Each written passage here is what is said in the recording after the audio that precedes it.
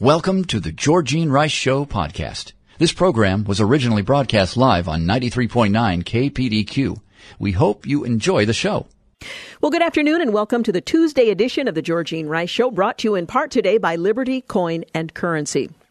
Well, today we're going to talk with Hans von Spakovsky. That's in the 5 o'clock hour. He's an authority on a wide range of issues, including civil rights, civil justice, the First Amendment, immigration. We're going to talk about the Supreme Court decision not to hear arguments in the administration's DACA case, what it means and what's next. We'll also talk about what it doesn't mean. There's a lot of talking about who benefited by this decision by the Supreme Court. We'll try to put that into perspective. We're also going to talk with Catherine Clark. She's the author of Where I End, a story of tragedy, truth, and rebellious hope, published by Moody. That'll also be in the 5 o'clock hour. And we'll bring you the latest as the body of Billy Graham lays in repose in North Carolina, on its way soon to Washington, D.C., where it will be in the Capitol Rotunda. The funeral on Friday. We'll tell you the details for those of you who'd like to listen in, and that is available to anyone around the world who has access to the Internet. So we'll tell you more about that.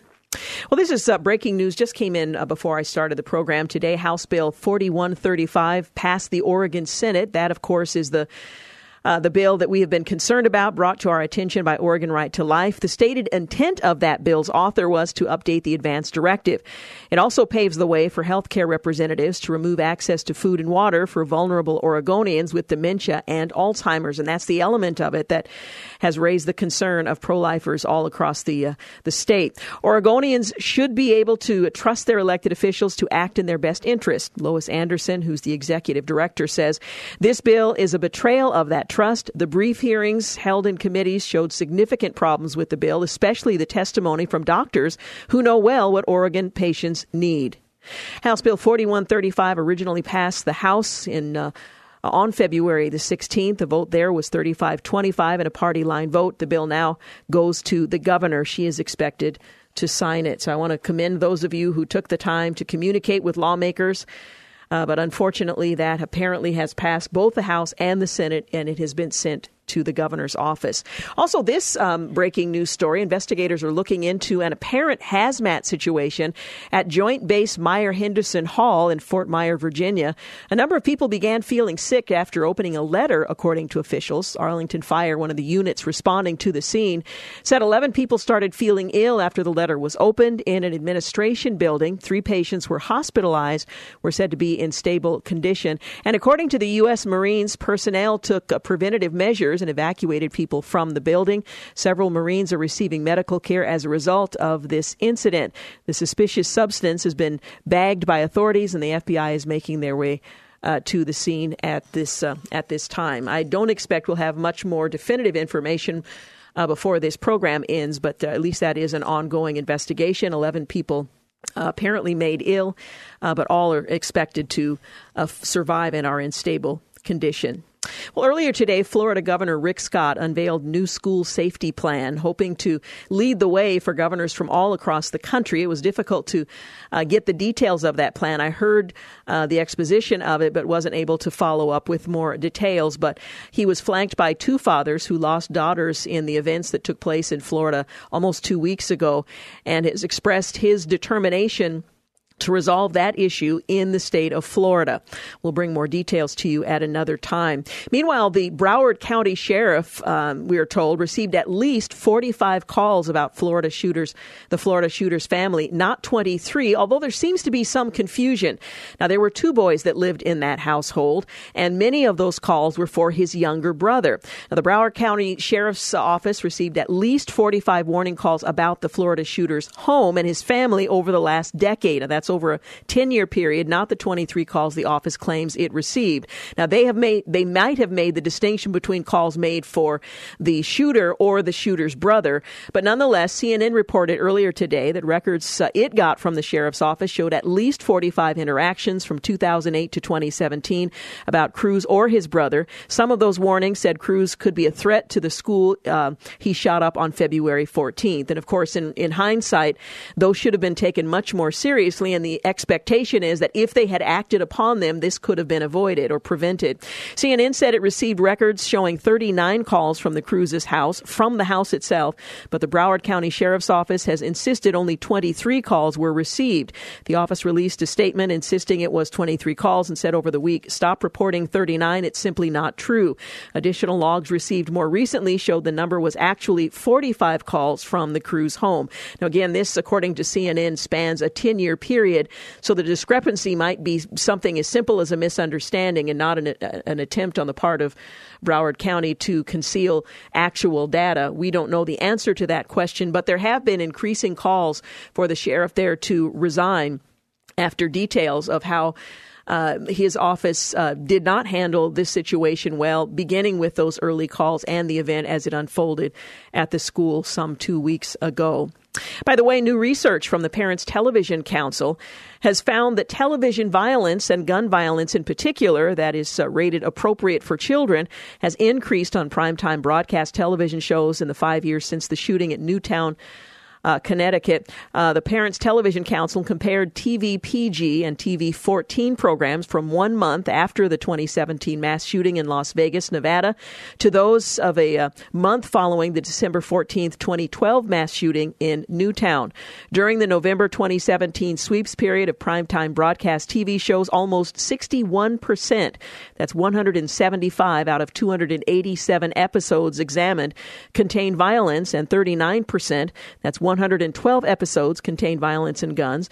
Of note, the study period was approximately 1 month following the Las Vegas mass shooting in October of last year.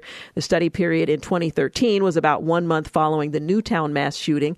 Comparatively, research conducted by the Parents Television Council in 2013 during the month following Newtown found that on primetime broadcast television shows, nearly half contained violence and almost a third contained violence with guns. Now, I know there are people who'd like to suggest that that has absolutely no influence, but I think it ought to be a part of our ongoing conversation. Meanwhile, a federal judge today ruled against an environmental challenge to the president's border wall, delivering a win to the Trump administration in a decision that allows construction plans to move forward. We're talking, of course, about the border wall. In a 101-page ruling, U.S. District Court Judge Gonzalo Curiel wrote that both the Congress and the executive branch share responsibilities in protecting the country from terrorists and contraband illegally entering the borders. The case involves the Trump administration's ability to ignore environmental laws in the construction of the wall along the U.S.-Mexico border. The project had been challenged by several environmental groups and the state of California. The ruling will now allow the administration to issue waivers on environmental laws and build sections of the wall, of the border wall. Border security is paramount to stemming the flow of illegal immigration that contributes to rising violent crime and the drug crisis and undermines national security. That's a quote from Devin O'Malley today, the Department of Justice spokesman. Congress gave authority to the Department of Homeland Security to construct a border wall without delay to prevent illegal entry into the United States. And by the way, that authority predates the Trump administration. And we are, he went on to say, pleased the DHS can continue this important work vital to our nation's interests. Well, California Attorney General Xavier Becerra, he issued a statement saying his office will evaluate all of their options and are prepared to do what is necessary to protect our people, our values, and our economy from federal overreach. A medieval wall along the U.S.-Mexico border simply doesn't not belong in the 21st century, he went on to say. Well, had the judge ruled against Trump, he could have undermined the construction of barriers on the unfenced portion of the border. The Trump administration was sued by the state of California back in September as part of its effort to block any construction of the border wall. Cruel is the federal judge who then candidate Donald Trump accused of being biased against him due to his Mexican ancestry during the campaign. Well, the judge, whose parents immigrated from Mexico, was attacked by Trump in 2016. Trump said the judge held tremendous hostility against him in a lawsuit involving Trump University because of his Mexican descent. Well, apparently that did not color or influence his decision in this case. Mr. Trump. We're going to take a quick break. We'll be back. You're listening to the Georgene Rice Show podcast. It's aired on 93.9 KPDQ. 20 minutes after 4 o'clock, you're listening to the Georgene Rice Show, brought to you in part today by Zero Res. Special counsel Robert Mueller moved today to dismiss nearly 24 charges against former Trump campaign associate Rick Gates in the wake of his guilty plea last week. Well, his team filed a motion to drop 22 tax and bank fraud charges against Gates. The filing was tied to Gates' agreement last week to plead guilty to conspiracy to defraud the United States and lying to the FBI. Well, that plea pertained to charges filed against him in October in Washington, D.C., for which he still faces up to 71 months in prison. Well, under the terms of the deal, the government had agreed it would move to dismiss another set of charges brought against him more recently in a Virginia federal court. Those charges covered everything from alleged tax fraud to bank fraud. The filing today indicates Gates' cooperation with the special counsel team could be yielding good information as it pursues charges against former Trump campaign chairman Paul Manafort. Gates has intimate knowledge of Manafort's years of political consulting work in Ukraine, as well as other events that have sparked the interest of federal investigators. The superseding indictment still applies to Manafort, who last week blasted his ex-partner for pleading guilty to Mueller's October charges. Whether or not Gates knows anything or has anything to say that's constructive with regard to Manafort is not clear at this point, but it certainly does raise eyebrows. Notwithstanding that Rick Gates pled guilty today, Manafort said, "I continue to maintain my innocence." In a statement last week, he said, "I had hoped and expected my business colleagues would have had the strength to continue the battle to prove our innocence. For reasons yet to surface, he chose to do otherwise." Well, those reasons will inevitably surface. Manafort went on to say, "This does not alter my commitment to defend myself against the untrue, piled-up charges contained in the indictments against me." Manafort still faces charges in both Washington and Virginia, and he's scheduled to appear in court in Alexandria on Friday. President Trump's allies, meanwhile, continue to argue that the probe has not uncovered any evidence of collusion between his campaign and Russia. Trump tweeted earlier Tuesday in reference to the probe witch hunt. Well, the hunt continues, however you want to label that. Well, White House Communications Director Hope Hicks appeared before the House Intelligence Committee today for a closed-door interview related to Russian interference in the 2016 election. But according to Democrats and Republicans on that committee, she's refused to answer the questions about the president's transition or her time at the White House, telling the panel she was instructed not to by the White House. Says Representative Denny Heck, who is a Democrat from Washington, speaking to reporters, "We got Bannon," he said, as he emerged from that meeting. It was a reference, of course, the White House chief strategist Steve Bannon's refusal to answer any of the committee's questions on the same subject. Representative Peter King, a New York Republican, said in an interview on ABC News that she has answered every possible question on the campaign, and my understanding is that the White House has asked her not to answer questions on the transition and her time in the White House. Representative Mike Quigley, who's a Democrat from Illinois, said the committee should subpoena Hicks for her testimony, as with anyone that doesn't answer questions. He went on to say no one is asserting a privilege. They're following the orders of the White House not to answer certain questions.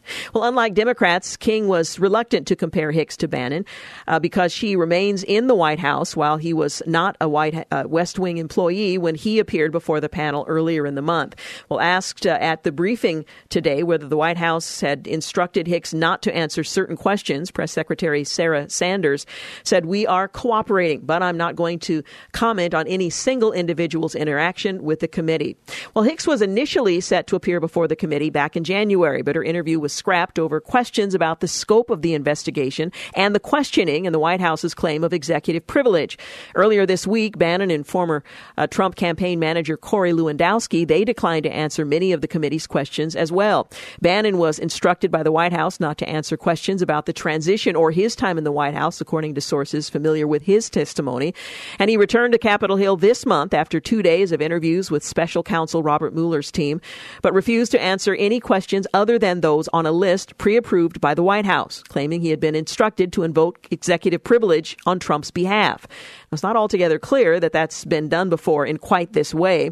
Republicans and Democrats on the committee are now considering steps to hold Bannon in contempt of Congress. Not clear if that's also going to be the case with Hicks.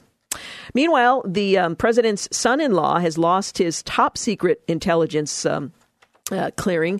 security clearance. He does have secret clearance, but not top secret. He won't receive the president's daily brief as a consequence. White House senior advisor Jared Kushner's interim security clearance has been downgraded, a government source says, a move that restricts him from viewing the president's daily briefing. Kushner, who is also the president's son-in-law, was one of several White House aides who've been working without a permanent security clearance for the better part of a year. White House Chief of Staff John Kelly had set a February 23rd deadline for halting access to top secret information for those whose applications have been pending since June or earlier. As an apparent result, Kushner's clearance was downgraded from interim top secret to interim secret. Now, this doesn't mean that he has been downgraded on the merits of his application, but that the application has not been approved, and therefore, until it is, he will not have access. Now, a spokesperson for Kushner said in a statement that the new clearance policy will not affect Mr. Kushner's ability to continue to do the very important work he's been assigned by the president. His portfolio once included the U.S. relationship with China and Japan and a host of domestic priorities, including infrastructure, trade, and economic development. But his freewheeling reach in the foreign policy space, which was viewed as undermining Secretary of State Rex Tillerson, had already been curtailed somewhat under Kelly. Trump said on Friday that he would leave it up to Kelly to determine the status of Kushner's clearance, and Kelly has spoken.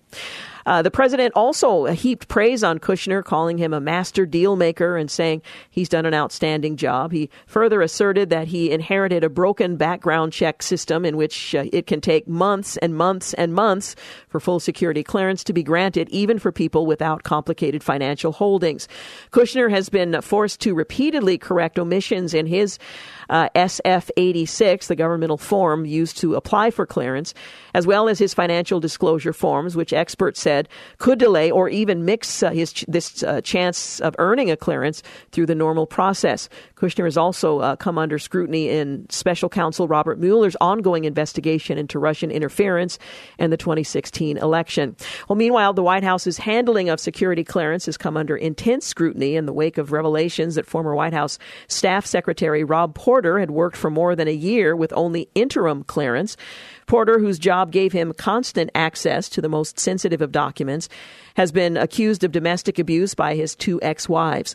The White House has repeatedly adjusted its timeline about who knew what and when about the allegations, and the scandal has weakened Kelly's standing, both among staffers and with the president. But it continues. Now, let's see. We're about 3 years away from the 2020, or 2 years away from the 2020 election. Well, the president today, just 1 year into his presidency, stunned the political world by announcing that he's running for re-election, in that he named his campaign manager. The bold move comes 980 days before Election Day. It's an historical record. Barack Obama announced 582 days out, so 980, 582, which essentially means the 2020 presidential election began today. Oh, please. Reprieve, reprieve. The president has tapped Brad Parscale. He's a towering, bearded political consultant described as a genius by the Washington Post. I think they'll describe him differently after this, but he's the man that led the 2020 reelection bid, or is going to lead the 2020 reelection bid as the campaign manager. He has previously worked for the Trump Organization, worked as Trump's top digital operations guru in the 2016 campaign, was credited for possibly tipping the election. Born in Topeka, Kansas, he says he spent 15 years building his company. He started with just $500 before moving to the Trump Organization in 2010. But as he moved up the ranks to eventually take control of the Trump campaign's digital arm, he wielded significant influence, pushed the campaign to invest in social media advertising, particularly Facebook. You want a great product? You want things to resonate with people and make them dance? He said in a conference in November, the Washington Post called him the genius who won Trump's campaign. The campaign poured money into Facebook, sending thousands of versions of tweaked ads to maximize response, a profile from the Post said. Then it won the presidency by a margin narrow enough for Pascal and Facebook to justifiably take credit. As campaign manager, he will be the spotlight significantly more than he was in the previous role. 2016 campaign manager Kellyanne Conway was regularly on television pushing the campaign's agenda, drawing a significant amount of media scrutiny, given, however, very little credit for being the first woman to head up a major campaign that succeeded. An imposing figure himself, Pascal is taller than 6'3", the president. Any emphasis on Facebook is likely to draw additional scrutiny in 2020, as it has since been revealed that Russia-linked individuals used Facebook as part of their strategy to sow discord in U.S. politics in 2016. But like Conway, he's shown unwavering loyalty to the president. So the 2020 presidential campaign has, at least officially, begun. If your prayer life is suffering, you don't know what to pray, you might want to get on your knees about that. We'll be back. You're listening to The Georgene Rice Show. You're listening to The Georgene Rice Show podcast. It's aired on 93.9 KPDQ. 36 minutes after 4 o'clock, you're listening to The Georgene Rice Show. Coming up in the 5 o'clock hour, we'll talk with Hans von Spakovsky, that will try to help us make sense of the Supreme Court decision not to hear arguments in the DACA case, as the administration asked that they take it up without the Ninth Circuit Court of Appeals doing so first. We'll explain why they made that decision and what it means. We're also going to talk with Catherine Clark, When I End, a story of tragedy, truth, and rebellious hope by Moody, the author. Well, Idaho has become ground zero in a new Obamacare fight. Yeah, you haven't heard that that phrase used recently, with officials pursuing major changes that could serve as a national model for other states looking to expand insurance options to in defiance of the law, even as Democrats warn of higher costs for vulnerable customers. As soon as April, Blue Cross of Idaho is planning to make new options available there. That's what Governor Butch Otter and Lieutenant Governor Brad Little co-signed an executive order asking the Department of Insurance to seek creative ways to make health coverage more affordable. The move opened the door for plans that don't adhere to Obamacare coverage requirements, through which the Trump administration is testing similar ideas. The state may be unlikely to face much resistance from the White House under this circumstance. It is in Idaho's DNA not to take a federal solution, says the governor there. Well, perhaps the example in Idaho can help chip away at Obamacare, Little said in a press conference. The state's insurance department now aims to let insurers sell cheaper, less comprehensive plans that officials project could reduce insurance costs by 30 to 50%. Insurance carriers still would have to offer plans on the state's exchange, Your Health Idaho, while federal subsidies would continue to be available. Idaho was among the first to act after Congress voted in December to ditch the federal penalty for not buying insurance compliant with the 2010 Affordable Care Act. And though the provision doesn't take effect until 2019, and Congress is unable to ditch the Affordable Care Act as a whole, they were last year, it represents a major swipe at the plan, the policy, and the Obama-era plan. Well, going further, Little has called his state's plan the end of Obamacare in Idaho. We'll see if that is actually the case. That's what congressional Democrats fear, as members from the House and the Senate wrote in February 22 letter to Idaho Insurance Director Dean Cameron. We strongly oppose efforts that result in higher costs and undermine consumer protections that are guaranteed by federal law that protect women, people with pre-existing conditions, and others facing discrimination and access to health care, and therefore request an explanation of how the Idaho Department of Insurance will regulate insurance plans being sold in the individual market that are not compliant with federal law. The letter was sent from Senators Ron Wyden and Patty Murray, Representative Frank Pallone, and Richard Neal, all Democrats. Little a Republican candidate in the 2018 Idaho governor's race, in which Otter is not seeking re-election. He's the lieutenant governor, defended the sought-after changing, saying, "We still recommend the Affordable Care Act plans if someone has high pharmaceutical costs or pre-existing condition. If you get into these low-cost plans, it isn't like it used to be. 4 of the 5 plans offer full maternity benefits." He suggested the current system isn't working. We lost 70,000 who dropped their health insurance because there was a 100% increase in premiums over the last 2 to 3 years. Little, again, the lieutenant governor seeking to become the next governor, has doubts that anyone other than HHS would have legal standing to challenge the policy, and a challenge from the Trump administration seems unlikely, given the federal government is also moving to offer more low-cost plans. Well, last week, U.S. Secretary of Health and Human Service Secretary Alex Azar announced a new regulation to let health insurance companies sell low-cost, less comprehensive plans that consumers can keep for up to a year. The plans would include a consumer disclaimer that they don't meet ACA requirements. while insurers could charge customers more based on medical history. Azar and Seema Verma, administrator of the Centers for Medicare and Medicaid Services, met with the governor in Idaho and other governors on Saturday, a HHS spokesperson said. So this seems to be the direction some states are going, being led first by Idaho and perhaps others to follow. Meanwhile, for those of you who weren't listening at the start of the program, we learned today that House Bill 4135 here in the state of Oregon passed the Oregon Senate with a 17-12 vote. While the stated intent of that bill's authors was to update the advance directive, it also paves the way for healthcare representatives to remove access to food and water for vulnerable Oregonians with dementia and Alzheimer's. It came up last year. They managed to prevent it from passing. This time around, it passed the Senate after the House and has now been sent to the governor's desk. Lois Anderson, who's the executive director of Oregon Right to Life, says that Oregonians should be able to trust their elected officials to act in their best interests. This bill is a betrayal of that trust. The brief hearings held in committee showed significant problems with the bill, especially the testimony from doctors who know well what Oregonian patients need. Well, House Bill 4135 originally passed the House in mid-February, in a party line vote. The bill now goes to the governor. She is expected to sign it. Well, on Monday morning, the Supreme Court heard arguments in one of the most anticipated cases of the year, Janus versus American Federation of State, County, and Municipal Employees, Council 31. Well, the case, as we've discussed earlier, involves forcing public employees who opt out of union membership to pay a fee for the fair share of costs associated with collective bargaining. Mark Janus is an Illinois state employee, and he argues that forcing him to subsidize a union he has declined to join violates his free speech and free association rights. The court's looking at whether to overturn a 1977 decision in Abood versus Detroit Board of Education that held that public employees could be forced to pay an agency fee.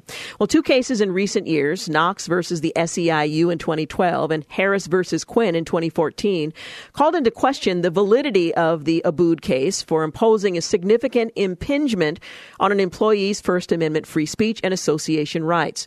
Well, the court considered this very issue in 2016, but after the sudden death of Justice Scalia, the justices deadlocked 4-4 in Fredericks versus California Teachers Association, upholding the lower court ruling in favor of the union. Now the agency fees are back at court. Bill Messenger from the National Right to Work Foundation argued on behalf of Janus. He was first at the podium, followed by Solicitor General Noel Francisco, supporting Janus' position. Then Illinois Solicitor General David Franklin argued that the court should uphold Abood, and the union lawyers, David Frederick, argued last. A few of the exchanges in the argument, in the case, how will this case affect the private sector? Well, Justice Ruth Bader Ginsburg asked Messenger if a ruling striking down Abood would affect private employee unions. In Abood, the court recognized labor peace as a compelling state interest that allowed infringing the First Amendment rights of state employees. Well, Messenger explained that there's no state action in this case of employees of private companies, so striking down Abood wouldn't impact private employers and unions. Francisco agreed that collective bargaining between a private employer and a union representing employees would not involve a state interest. Another issue that was raised, why should unions represent free riders? Well, Justice Sotomayor, she brought up the fact that employees who opt out of union membership would still receive the benefits of collective bargaining without having to pay for them. Messenger responded that these unions are required by law to represent non-members and members in the collective bargaining process.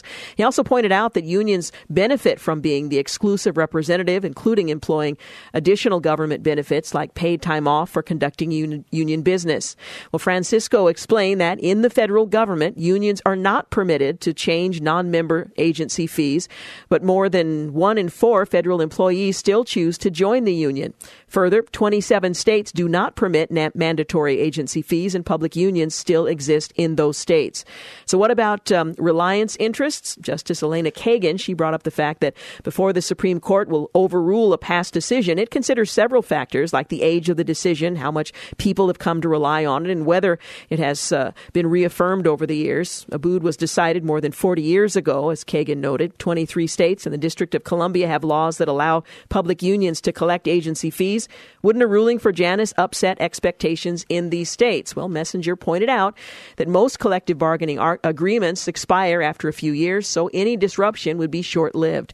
Francisco pointed out that current collective bargaining arguments were negotiated under the shadow of Harris and Knox, suggesting that the unions had plenty of notice that agency fees could be ruled unconstitutional in the near future.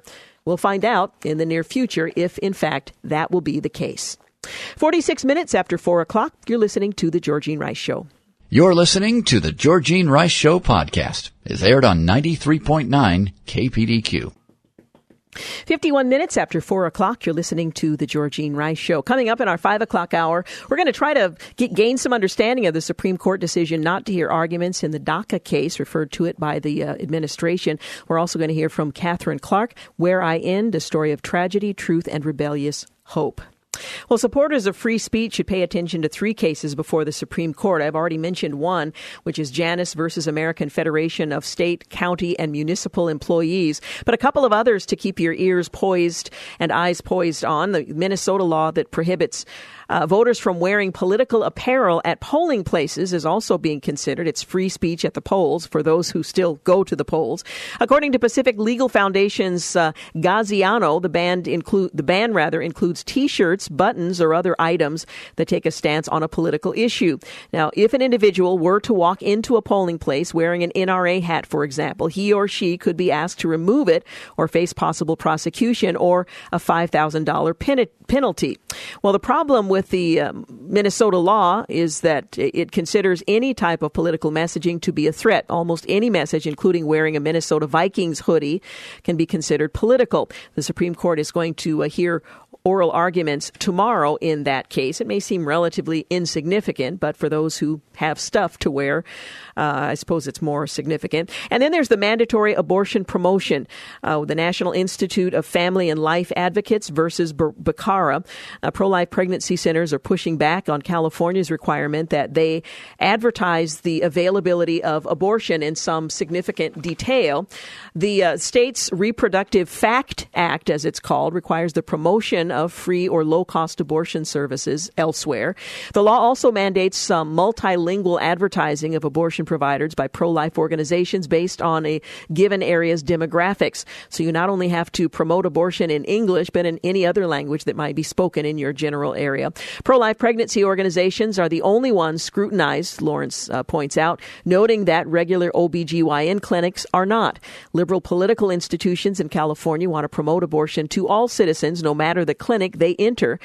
Other courts have invalidated or mostly invalidated similar laws in Austin, Texas, and Maryland's Baltimore and Montgomery counties. And New York City, according to the Alliance Defending Freedom, a Christian legal organization. The Supreme Court is set to hear oral arguments in that case on the 20th of March. And there have been other efforts in other parts of the country to establish similar laws, Oregon included. Yesterday, we talked to Ron Rhodes, his book, focusing on what's happening in Israel, and how one of the statements that he made is how God is bringing Jews back to the nation of Israel, or to the nation of Israel for the very first time from various places, and anti-Semitism is playing a major role in that. Well, I noted a story today that the Anti-Defamation League is reporting a 57% increase in anti-Semitic incidents here in the U.S. last year, the highest tally that the Jewish Civil Rights Group has counted in more than 2 decades, according to the data it released today.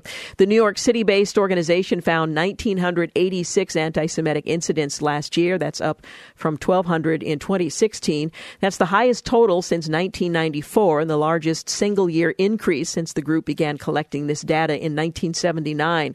The ADL said the sharp rise includes 952 vandalism incidents, an increase of 86% since 2016. And they they also counted 1,015 incidents of harassment, 41% increase from 2016. The national director and CEO, Jonathan Greenblatt, said the alarming increase appears to be fueled by emboldened far-right extremists as well as the divisive state of our national discourse.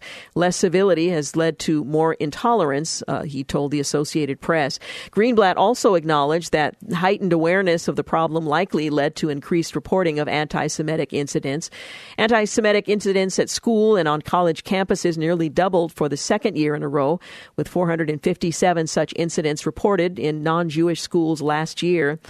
They reported, "We should see this as an alarm, a very loud alarm that should get the attention of all of us," Greenblatt went on to say. The ADL and other groups have reported a surge in the number of incidents in which far-right extremist groups have posted racist and anti-Semitic flyers on college campuses. At least that's the presumption.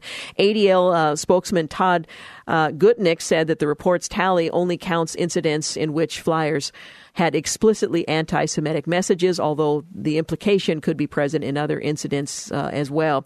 The ADL also counted 19 anti-Semitic physical assaults last year, a 47% decrease from 2016.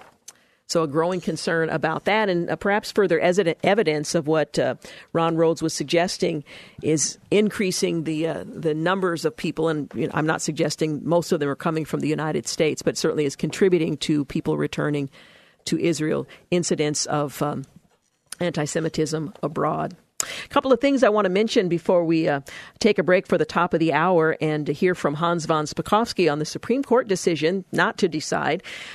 This Saturday, of course, is the Ignite conference, and we would encourage you to join us there. I'm looking forward to a great weekend. It's essentially all day Saturday with women from our community as we really focus our attention on this notion of hope in the midst of a very contentious season in our country. You can go to Western Seminary and put in the phrase Ignite, and you can find all the important details. It's not too late to register. You can also register on site. It's helpful to take some time and decide which of the workshops you'd like to attend. So doing that ahead of time online is always a great idea.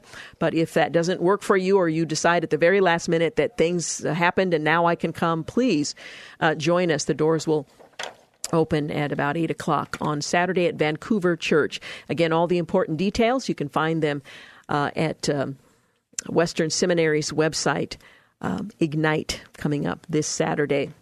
And there's a benefit concert that is being held to benefit StandUpGirl.com Foundation. Michael Allen Harris is going to be presenting music on Friday, March the 9th at Canby Chapel. That's on 3rd Avenue in Canby. It's going to be a great evening of music to the heart. And again, it's to benefit StandUpGirl.com Foundation. The general admission is $35. You can purchase your tickets online at StandUpGirlFoundation.org/concert. Space is limited and tickets must be purchased in advance, so make note of that. For more information, if you're not somebody who purchases tickets online, you can also call Stand Up Girl at their office at 503-304-1531. Again, that's 503-304-1531. Benefit concert coming up on, what did I just say the date here? On March the 9th at Canby Chapel.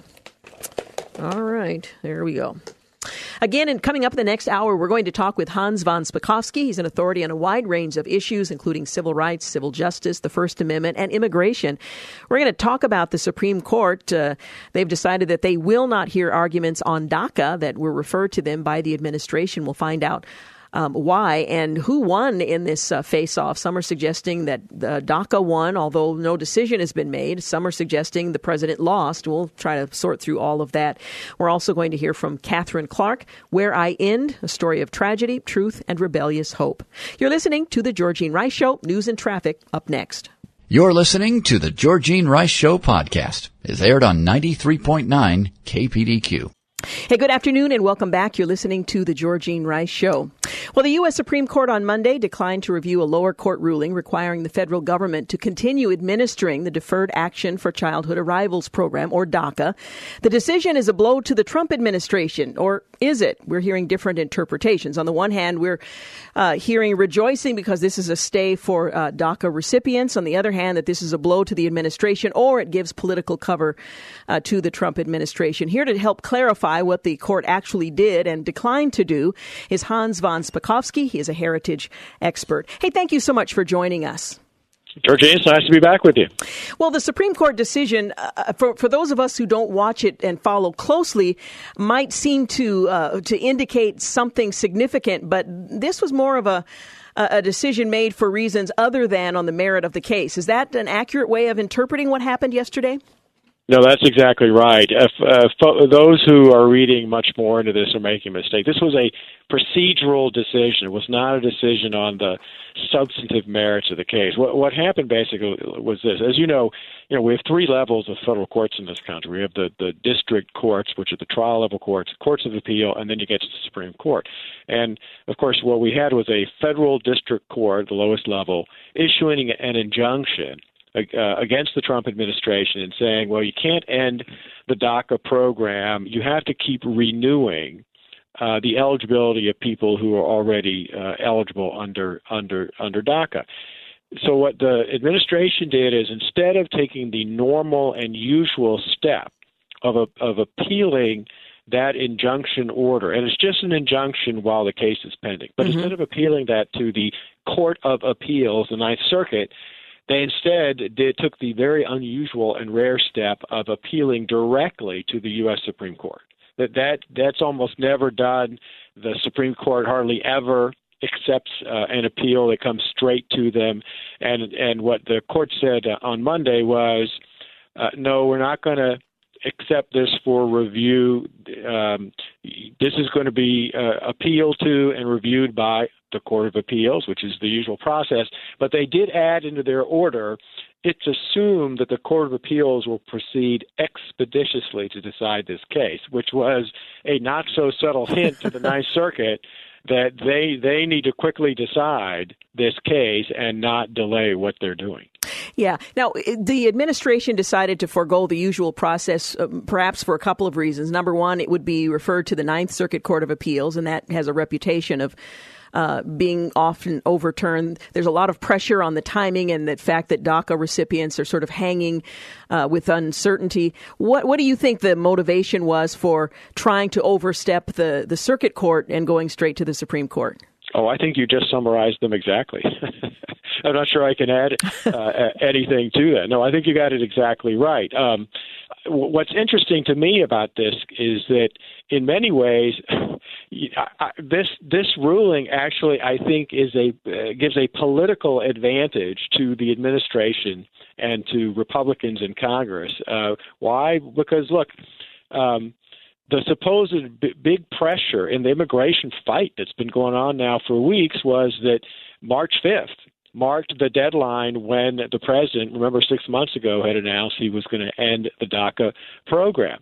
But since this injunction now will remain in place and the program's not going to end on March 5th, the time pressure to do something about this with legislation in Congress is kind of gone. And it seems to me this means that they can take a lot more time to see if they can work out some kind of deal while the case is pending.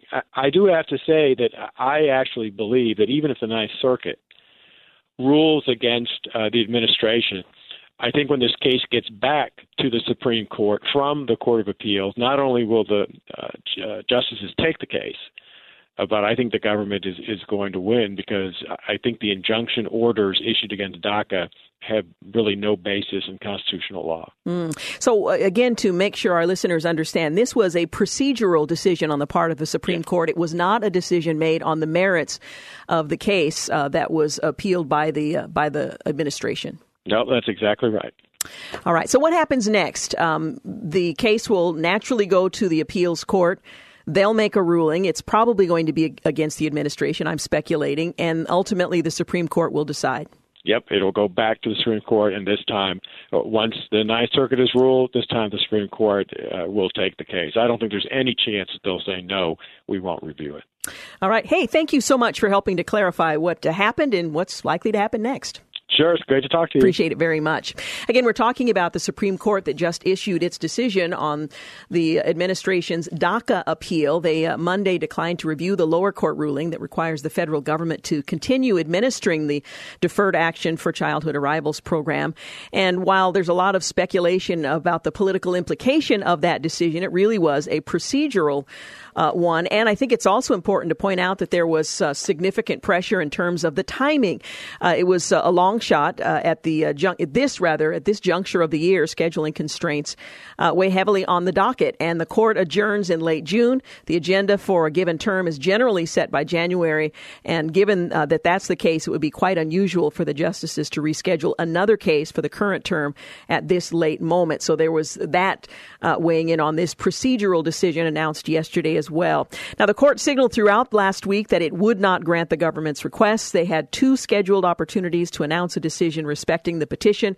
They remained silent each time, which was a strong sign that it would reject that appeal. All told, the decision on Monday was not a surprising development. And as Kevin Daly at the Heritage Foundation in the Daily Signal points out, the decision does not exhaust the Trump administration's options. Instead, it will revert to the normal appellate procedure and ask the Ninth Circuit to overturn Alsup's ruling, and that is the judge that made the original ruling, Judge William Alsup of the U.S. District Court for the Northern District of California, that barred the administration from terminating DACA back in January. So the Ninth Circuit will be asked to overturn that lower court, that district court ruling. And if the Ninth Circuit declines to do so, the government may then petition the Supreme Court, which will undoubtedly take the case. Now, the decision casts uncertainty upon the 680,000 DACA recipients currently inside the U.S. border, postponing any final decision. The prospect of a legislative solution to their predicament is currently rather thin, and that makes the judiciary the most likely venue for a decision as to their future. So we'll continue to follow this story as it moves forward. But again, the Ninth Circuit Court of Appeals is where this will move next. So we'll see what happens. By the way, I noted that my guest, Hans von Spakovsky, had written that he is confident that when the Supreme Court finally takes up the case, it will rule in favor of the Trump administration. President Obama's original unilateral action was unconstitutional, and he admitted as much while still in the White House. President Trump had full authority to rescind that executive overreach. So that's at least one man's opinion on what's likely to happen next. Now, when we come back, we're going to hear from a guest that suffered through some very challenging circumstances that limited her capacity physically to function. And it's interesting to hear what happens in the midst of tragedy, someone who is a person of faith, who has to suffer a great deal. What do you learn in that process, not only about yourself, but what do you learn about God and his love, care, and provision for you? And she writes about that in her fascinating book. We're going to get into that conversation in just a few moments. You're listening to The Georgene Rice Show. You're listening to the Georgene Rice Show podcast. It's aired on 93.9 KPDQ. Kate Clark was a wife, an active mother of two. In 2009, she lived in Michigan when a tragic playground accident left her paralyzed from the neck down. Well, after surgery for her injured spine, she was told that she would likely never walk again. Facing the possibility of a life without being able to hug her children, to walk independently, or hold her husband's hand, she prayed a prayer of rebellious hope and asked God for a miracle. Her book, Where I End, a story of tragedy, truth, and rebellious hope.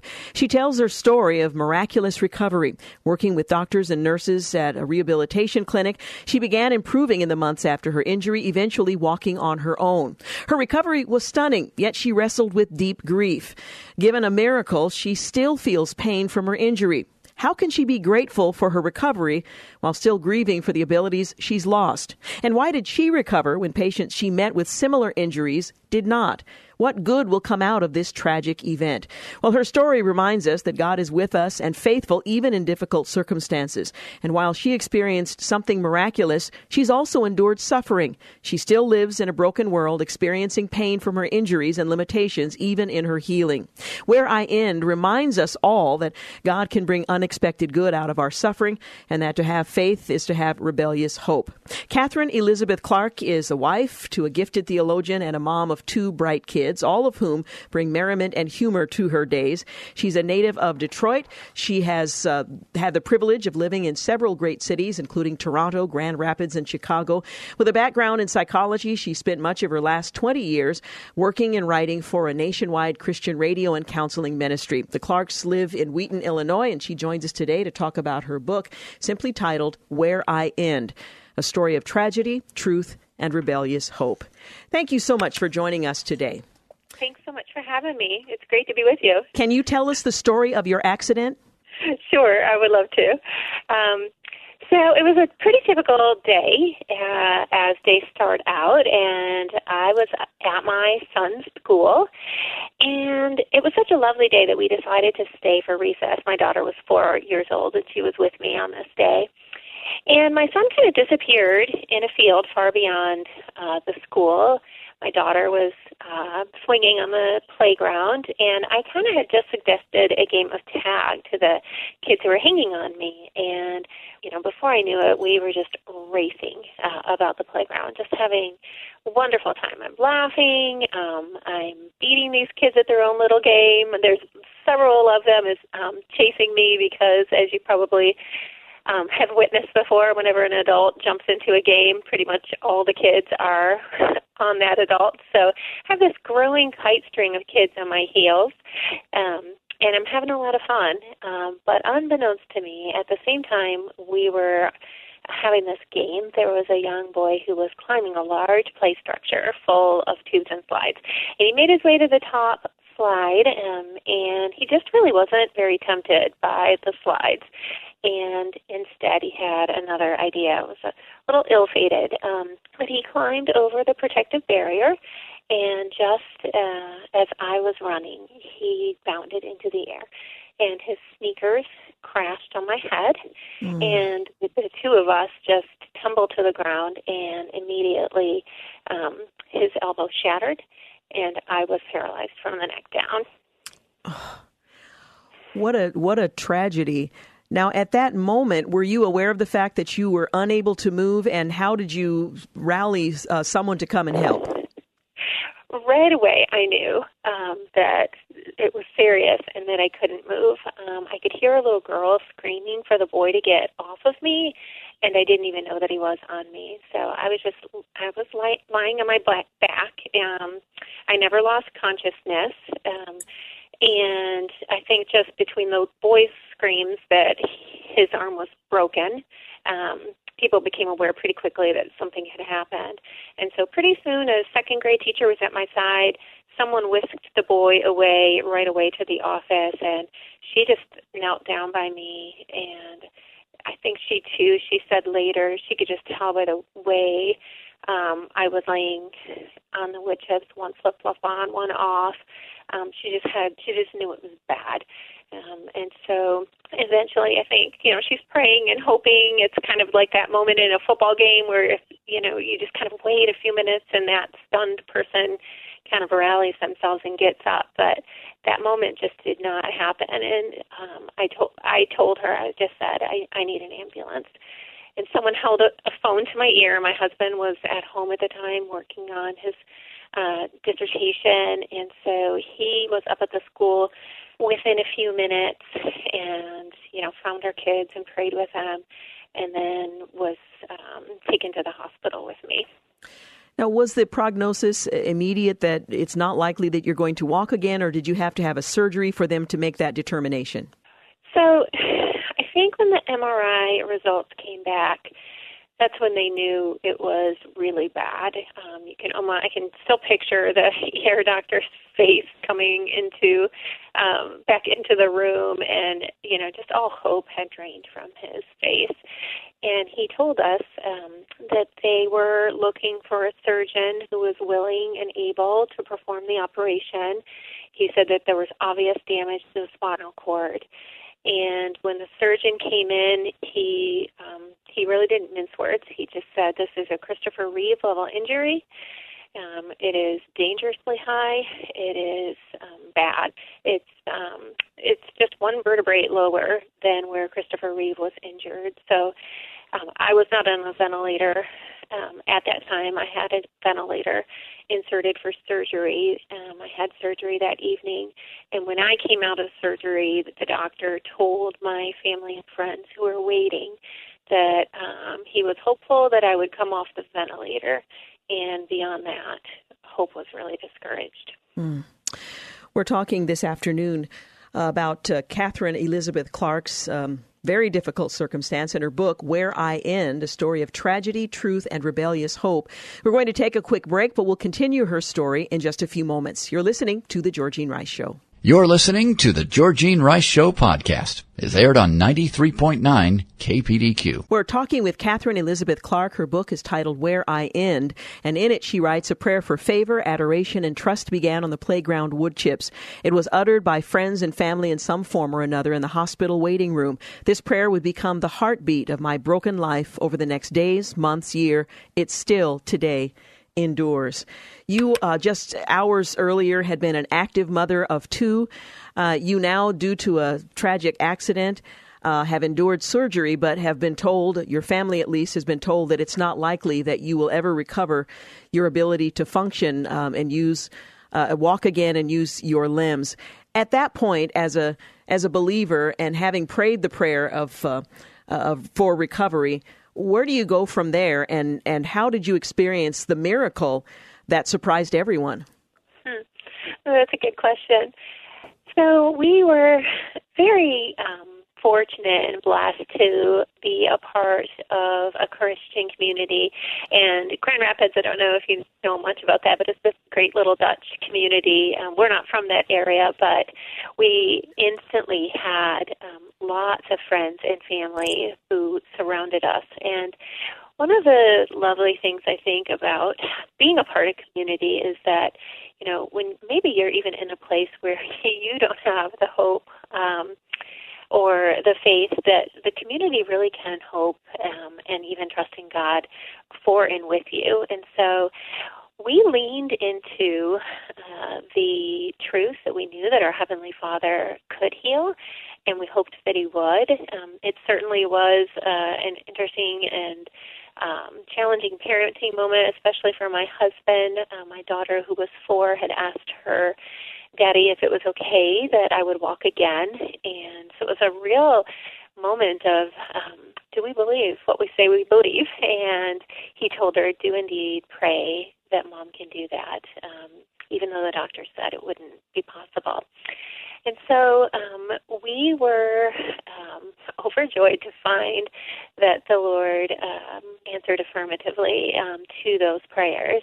And I don't have, Georgene, one of those pick up your mat and walk moments. That's not my story. But what I did have was these just little itty-bitty pieces of progress. Started with my left foot. And I could move that foot, and I moved it pretty much constantly because it was this little piece of normal that I gained. And then little by little, we saw improvements. And so for me, it was a journey of relearning everything from crawling, standing, walking, holding a spoon, and it was a very long, arduous process. But we had, like I said, a great community that saw us through it, and I also was so very grateful for just the sweet presence of the Lord throughout it. It is a true statement that Jesus Christ is present with us in our suffering, and I am living testimony of that truth. You write about the fact that you were given a miracle, but that you also still feel pain from your injury. which is a constant reminder of the event that resulted in your incapacitation. Describe a little bit of your capacity now and the pain that has been a part of your recovery. Sure. So I do. Everything from the neck down is technically broken, if you will, although you might not know it just by looking at me. I like to say that I was raised wounded, and the truth is that though I can do a lot of things, there are many things that I can't do. I have, it's kind of like wearing mittens if you were to put them on your hands and constantly go through life like having gloves on. I don't have great fine motor skills, to say the least. I also have muscle issues. I have spatial issues, like my body doesn't quite understand with my brain where I am in space, which kind of results in, burns and bruises and things like that. My right side is weaker than my left, which isn't great for things like balance. I'm not able to run. I was a runner. So I just have a lot of, and then the main thing is that I also have something called like a chronic nerve pain. It's kind of like this crazy buzzing, angry bees sensation that I have pretty much constantly. And so I take medicine that can curb it, but it's not been able to eliminate it. So I do live very much in that middle place of gratitude and grief. My family and I know very well what it is like to not be able to do anything. My kids have memories of feeding me and driving my power wheelchair, and yet I'm incredibly, and so I'm incredibly grateful that I'm not there, and I can stand before you and say, this is an amazing thing that the Lord has done. And yet I have a body, and it doesn't work as it was created to work. And so I think it's also, I live in a grief place as well, and look forward to a day when that will not be. You deal with a lot of suffering in your story, both in the accident and your recovery. What do you think are some of the things that people get wrong about suffering? We tend to, in our culture, to assume that suffering is evidence that somehow God has abandoned us or that he's displeased with us. What do we get wrong in our understanding of suffering? That is true. I think that when we are suffering, we often do think that we are somehow outside of the grip or the care of our Heavenly Father. Pain has a way of isolating us, not just from one another. You can be in a room full of people and not know that some of them are in a tremendous amount of pain, be it emotional or physical. And it also makes us feel isolated sometimes from God. And I think that there are a few things that I think that we sometimes get wrong about suffering. One is that I think that sometimes we have a hard time as Christians letting people grieve. I think we sometimes really want to, skip to the be thankful and God is going to work this out for good, and we want to be positive. And it is a lovely truth that God works all things for good. And yet, I think we just want to be careful as Christians that we aren't saying that in order to, skip or to stunt that grieving process. So we very much, need to grieve. And we have good evidence of that. We've seen Jesus Christ, who knows that he's going to raise Lazarus from the dead. It's going to be incredible. It's going to be amazing. And yet he weeps. And I just love that story, that he stops and he weeps, even though he knows he's going to work something for good. So I think that's one thing. But on the flip side of that, I also think that sometimes we let grief have a primary place in our lives, and grief never gets to really be the star of our story. So I think it's really important to know that as Christians, we're also called to live with a great deal of grit and perseverance, courage of heart. So I think that those are two kind of sides of the suffering or traps that we can fall into.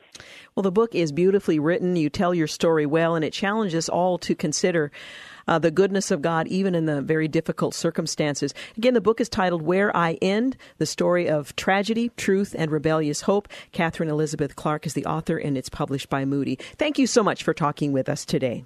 Thank you so much for having me. It was great to be with you. Appreciate it very much. She writes, we belong in the light, but we live in the shadow of brokenness, of despair, of sickness and sin. We do not, however, live alone in the shadow. We are joined by the triune God who suffers with us. The enemy whispers, you are alone, you are not seen, nor are you loved. The blood and wounds of Jesus, however, say otherwise. You're listening to the Georgene Rice Show podcast. It's aired on 93.9 KPDQ. Hey, we're back. You're listening to the Georgene Rice Show, and this is our final segment.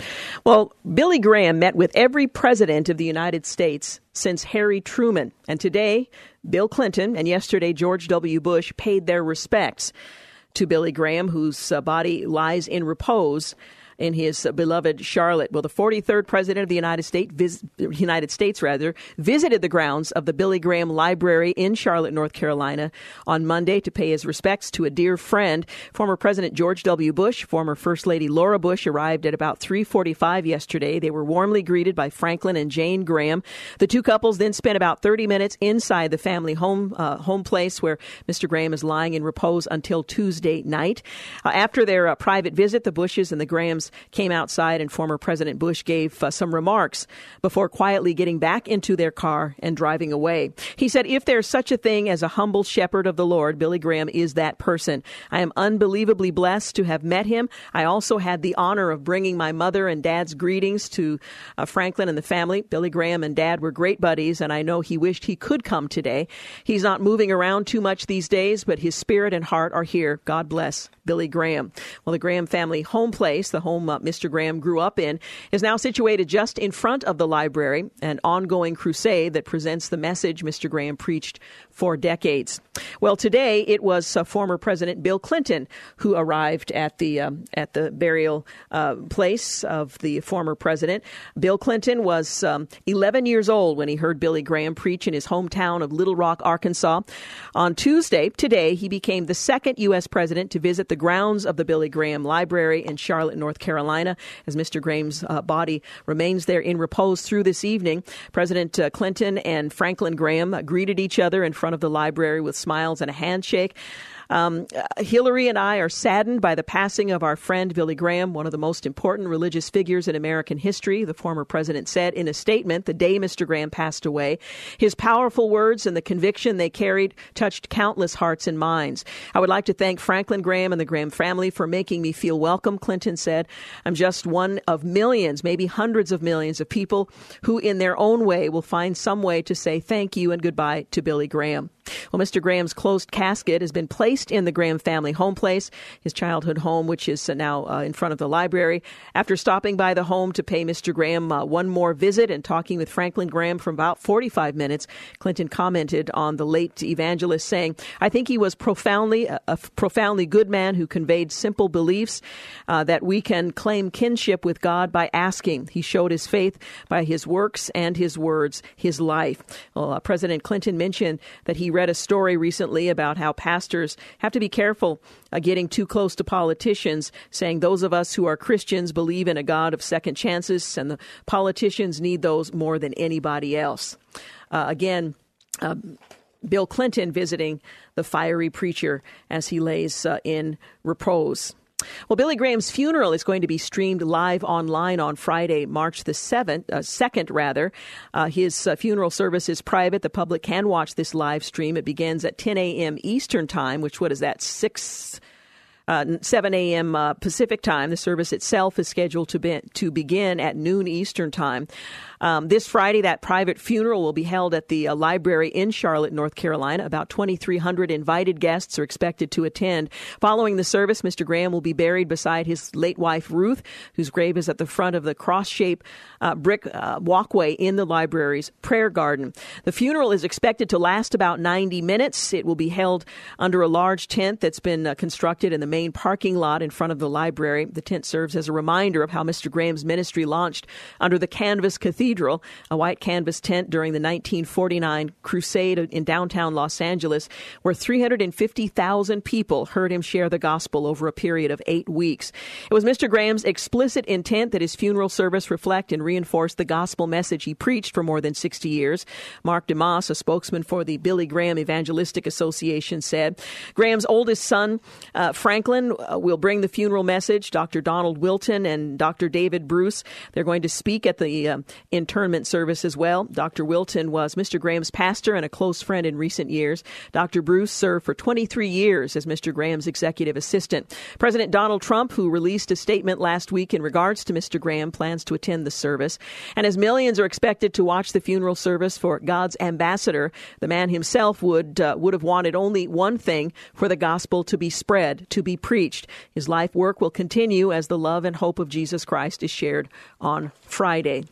Thousands have said thank you and goodbye to Billy Graham as his body lies in repose in Charlotte. And you can go to the official Billy Graham Evangelistic Association website and see some very moving pictures when his body was returned to Charlotte, where he grew up and where the association is located. The streets were lined with people, shoulder to shoulder, 3 to 5 deep, all of the overpasses. Fire trucks were on those overpasses back to back with their cranes as high as they can go, American flags hoisted and flying from them. It was a very moving scene as his motorcade passed through his hometown. And again, it was just very moving. Thousands of people have gone to that very location to honor the late Billy Graham. Well, his body is going to lie in honor in the Capitol Rotunda in D.C. tomorrow. A little over 24 hours after his death, the U.S. Speaker of the House announced that his body will lie in honor in the Capitol Rotunda. On Wednesday, the 28th, tomorrow, the Capitol Rotunda will open to the public from approximately 1 p.m. to 8 p.m. The lying in honor period will end at 10 a.m. on Thursday, March the 1st. House Speaker Paul Ryan and Senate Majority Leader Mitch McConnell sent a letter to Billy Graham's eldest son, Franklin Graham, formally asking for his approval for that rare honor. Congress joins the American people in expressing our sincerest condolences to you on the passing of Reverend Billy Graham, they wrote. In recognition of Reverend Graham's long and distinguished service to the nation, it is our intention to ask the House of Representatives and the Senate to permit that his remains lie in honor in the rotunda of the Capitol. With your approval, we will move forward with these arrangements so that Americans have this opportunity to pay their respects to Reverend Graham before he is laid to rest. Well, the tradition of lying in honor in the case of private citizens and lying in state for members of government dates back to 1852. Since then, only 31 individuals, including 11 U.S. presidents, have been chosen to be honored in such a way. Billy Graham will become the 32nd overall and only the 4th private citizen to receive that distinction. He'll join a legendary list that includes Abraham Lincoln, John F. Kennedy, and Rosa Parks. Those who visit the Capitol Rotunda to honor Mr. Graham on the 28th and March the 1st will see a simple pine plywood casket made by inmates at the Louisiana State Penitentiary in Angola, Louisiana. The casket has a wooden cross nailed on the top. It seemed appropriate that Mr. Graham's pine plywood casket will be supported by a pine board, a raised platform constructed hastily after the death of Abraham Lincoln. It will be draped with a black cloth similar to one used in 1865 when Lincoln lay in state. Speaker Ryan's statement about the plans to honor Mr. Graham in Washington, D.C. included the following description of his life. Reverend Billy Graham was an American evangelist and minister, internationally known for his devout faith, inherent humility, and inclusive nature. Born in 1918, he spread the gospel in 185 countries during his 99 years on earth, touching the lives of many and forever changing the course of the world's spiritual health. He served as an advisor to 12 consecutive U.S. presidents, reached millions through radio, television, and film. Reverend Graham is survived by his 5 children, multiple grand and great-grandchildren, fellow North Carolinians, brothers and sisters in Jesus Christ. As I thought about his life and his legacy, I thought about my own. What will be said of me in those final days? And I know we tend to exaggerate, the goodness of a person once their life has come to an end. Oh, they were a great person. We overlook the fact that they might have been a scoundrel. But I just hope it can be said of me and of you as well that we served Christ well, we honored him, that we shared his gospel, and that one day we'll hear more than anything else, "Well done, thou good and faithful servant." as North Carolinians lined the streets and the overpasses to get a glimpse of the motorcade carrying the body of Billy Graham, I noticed there were signs that simply said, "Well done." A lot of people wouldn't understand what that means, but that is more than anything else what Billy Graham longed for, to hear from the Lord Jesus himself. And I noted at the website where all of this was illustrated, the scripture, Galatians 6:14, was the last word that was printed by the association. But far be it from me to boast except in the cross of our Lord Jesus Christ, by which the world has been crucified to me, and I to the world. Galatians 6:14. Would that we would live a life that would reflect the meaning of that scripture. Once again, I want to mention that Billy Graham's funeral is going to be streamed live online Friday. It starts at about 7 a.m. Pacific time. About 2,300 invited guests are expected to attend that event. That's on Friday following the viewing in the rotunda. It's a closed casket, but paying one's last respects. And the service itself is scheduled to begin at noon Eastern time. So I'm not sure what the funeral service at 10 a.m. Eastern time is going to be. But anyway, that's 7 a.m. our time. It's expected, as I mentioned, to last about 90 minutes, held under the large tent constructed in the main parking lot there. All right, tomorrow I'm going to be away from the mic, but on Friday we're looking forward to a conversation with Deborah Tilden, who has a ministry that really helps to inform women about the real cost of abortion. We'll talk with her and others, so I hope you'll join us. Have a good night. Thanks for listening to the Georgene Rice Show podcast. If you'd like to download a podcast of the show or would like more information on today's guests, please visit the show at kpdq.com or on Facebook. Follow the show on Twitter at GRiceShow and like us on Facebook. And join us live every weekday at 4 for more critical thinking for critical times on 93.9 KPDQ.